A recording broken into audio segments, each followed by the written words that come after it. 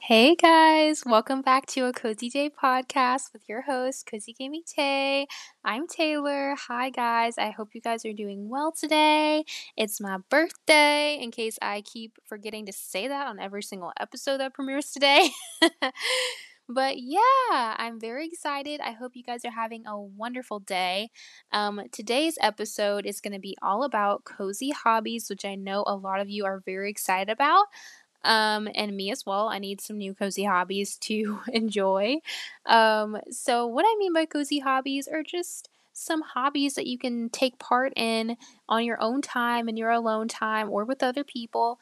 That will just help you to relax at the end of the day. Maybe you've had a hard day at work and or at school and you just need something cozy to do at the end of the day after you've finished up for the day.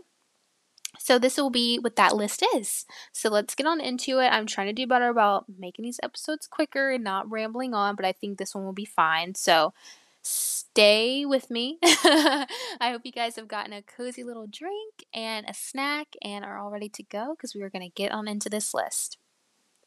So some cozy hobbies that you need to try. The first one on this list, I felt like I had to put it first because it's what I do, is cozy gaming. Cozy gaming is so relaxing. I'm not going to go all into it because I will talk for hours, but cozy gaming is so relaxing. You can pick any game. I have actually one of my first episode on this podcast actually is cozy gaming recommendations. So I would definitely recommend checking that video or that podcast out.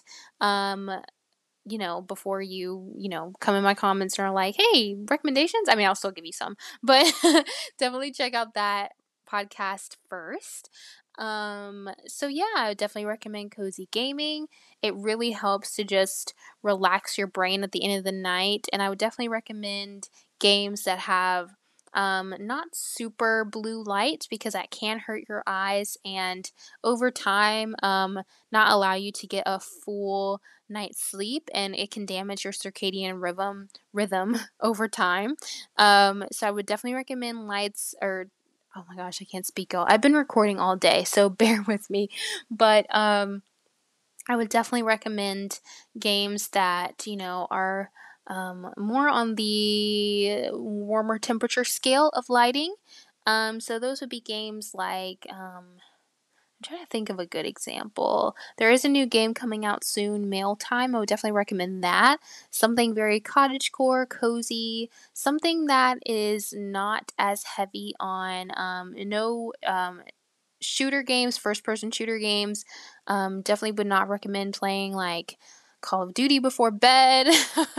Like those type of games I would definitely not say are cozy games. I would say cozy games would be something as like Animal Crossing, even Minecraft can be very cozy. Something that allows you to have a creative mode, like in Minecraft, where you don't have to necessarily be fighting things all the time or animals or whatever the character is in the game. I would definitely say something that will relax your mind, something where you can turn your brain off and just enjoy the game.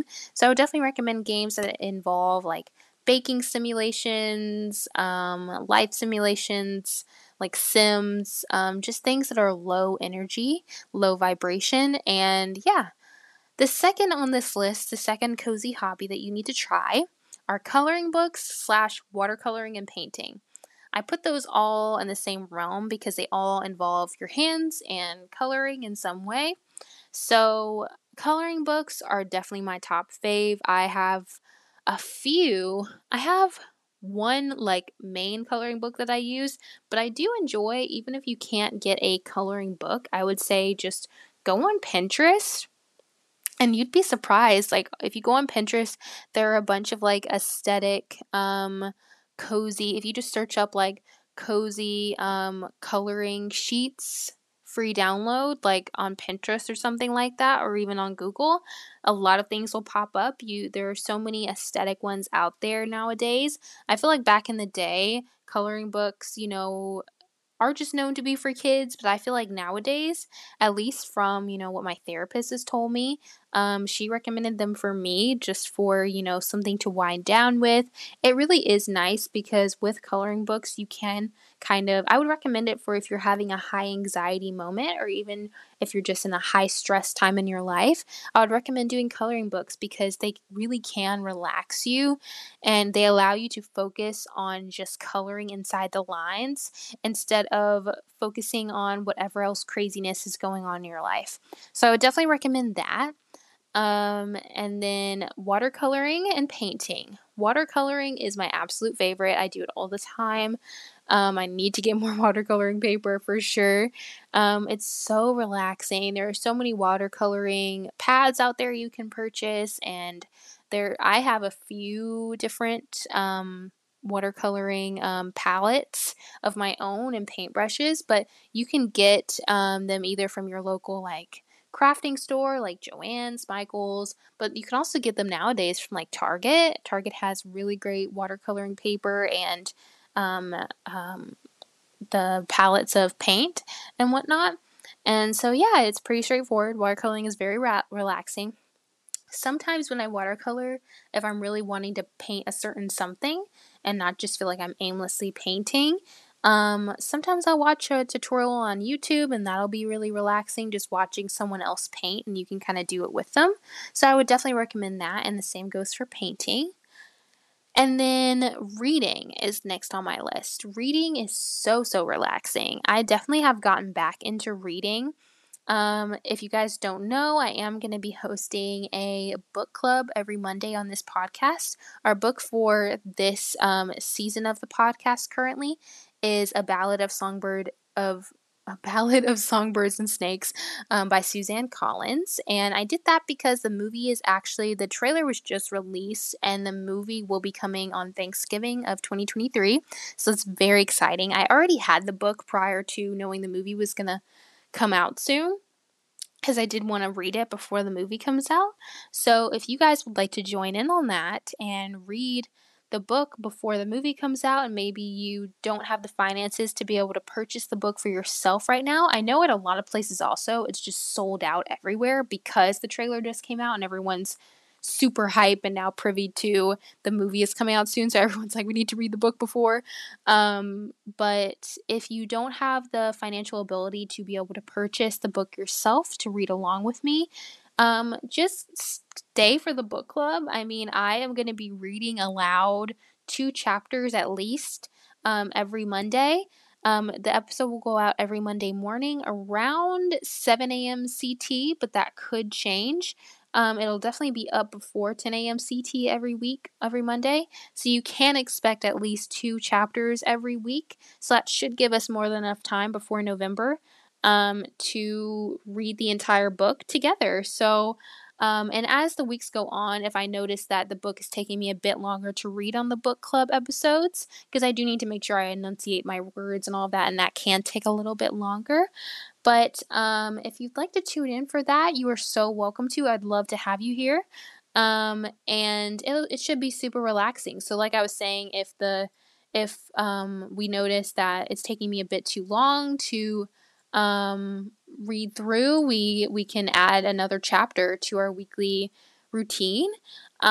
So I'm very excited for that. So tune in tomorrow morning for the first day of our book club. So I'm very excited about that. So definitely tune in. Even if you don't have the book yourself, you don't need to run out to the bookstore right now and grab one. I mean, you definitely can and read along with me, but you don't need to. Absolutely not. I will be reading it along and I will make sure I enunciate my words for you guys so you really can get the full experience. It'll feel like an audiobook, which I'm hoping for.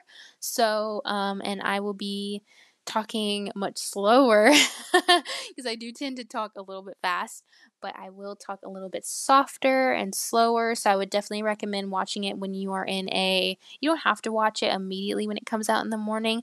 I'm just doing it in the morning so that people have enough time, before work to tune in or whatever they'd like to do whenever you have free time. So even if it's on your lunch break, I'd recommend tuning in, and just if you need something relaxing to listen to. So yeah, that'll be my little free audiobook for you guys. Hopefully we don't get banned or anything. I don't think I would get in trouble for that, for like reading an entire book on a podcast. I actually need to look that up. But we shall see. Hopefully not. But yeah, so it should be super fun. And then the next one on this list is crocheting. Crocheting and knitting, they both go hand in hand, are super fun. My mom is definitely the knitting and crocheting pro, I would say. She actually knits, or she crochets um little blankets for our local animal shelter. It's like the blankets that like the kittens lay on and whatnot when they're little. Um so that's super sweet, and she does that as like a hobby. And so my mom is the cozy hobby queen. And so I'm trying to get more like her. I have not crocheted in a long, long time, but I'm trying to get back into it because it's so relaxing. So yeah, that's definitely a top one up there. And then the next one on this list is baking. I really enjoy baking. I haven't gotten to do it much lately, but I really need to get back into it. I even have like some cookie cutters that I haven't gotten to use yet. So I need to get back into that. But I love baking. It's so relaxing for me. And I personally am a very much like follow recipe type girl. I know a lot of people prefer to do it differently if you would like to. But I like to follow a recipe that I haven't tried before. I like trying new things in baking, just kind of experimenting. I think what's fun about baking is that you don't have to be so serious about it. Like, I like trying new things and improving as I go.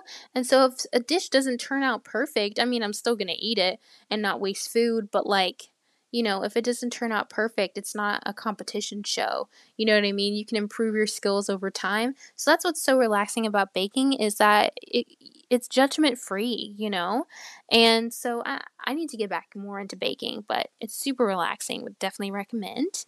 And the last one on this list is puzzling. I put it down as doing puzzles, but I said in my little notes, I said, quote Winston from New Girl, about to do some puzzling. Because if you know, you know. If you watch New Girl, that is one of my top favorite shows of all time. And Winston is known for puzzling, as he calls it. He loves a good puzzle. Um, so yeah, I would definitely recommend doing a puzzle every now and then. We have a puzzle table at our house, which is so funny. We have a table basically in our game room upstairs, and um, we keep a puzzle on there. But does it get done? Not often. And that is my fault. I am very picky when it comes to puzzles. Let me know if you actually have any cozy puzzle recommendations. I feel like I should be giving you the recommendation, but I actually don't know. I typically will go if I'm like at a unique kind of store and find a puzzle there, I will get it. But for me, I don't typically like to get puzzles from like, mass stores like Target and stuff, because they typically are kind of boring. I don't know, like I love getting unique puzzles that mean something to me. Like I love the holiday ones at Barnes and Noble that come out every year. Like there's usually like very cozy. I think last year there was like a vintage Christmas type puzzle at Barnes and Noble that I should have gotten, but I didn't, because we already had the puzzle that we still have and haven't done, and I didn't want to get another one. But anyways, I loved puzzle. So fun. I feel like I need to do it more often because I literally have a table for it. But it's kind of intimidating when you already have a table with a puzzle sitting there and you're not doing it. But I love a good puzzle. I would definitely recommend, I think, correct me if I'm wrong, or this isn't really a wrong statement, but it's more of an opinion. I think that 750 is the perfect number for puzzling. I really do. I think a 750 piece puzzle is the perfect size. I don't think anything above that is necessary. I feel like I've tried like the 1,000 ones, and literally I have not gotten one done ever.